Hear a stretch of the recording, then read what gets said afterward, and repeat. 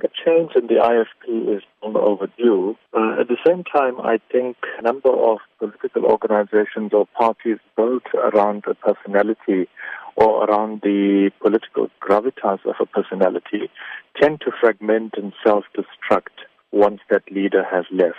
And, there is a likelihood that that could be a possibility in the case of the IFP. Although, on the other hand, if one looks at the political graph, if one plots on a graph electoral support for the IFP since 1994, it's been on a downward slide. In recent times, however, with the demise of the NFP, there's been a sharp incline in support for the IFP. So I think there's new political life that has been inserted into the IFP. And I think the IFP is increasingly a party that's starting to appeal to a broader electorate.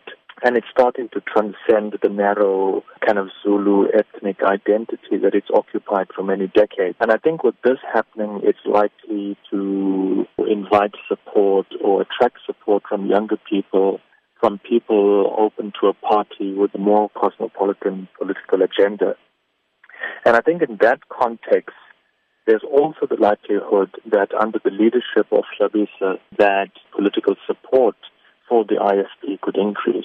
So I think a lot depends on how Hlabisa steers the IFP if and when he comes into power.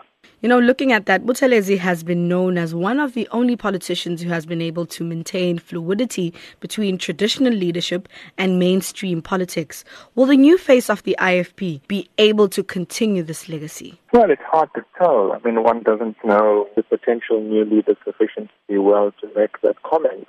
Although I think Buthelezi had that special task and that special ability to reconcile various complex factors in the IFP. And he's been able to do it well. And I think the cultural element played a strong role, in terms of fostering his ability to do that.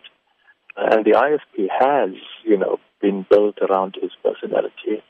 So I think time will tell if the new leadership in the IFP will be able to steer the IFP positively in light of all the complex realities around it. Is there really South African politics without Buthelezi? There is South African politics without him. I think he has a contested history in our country.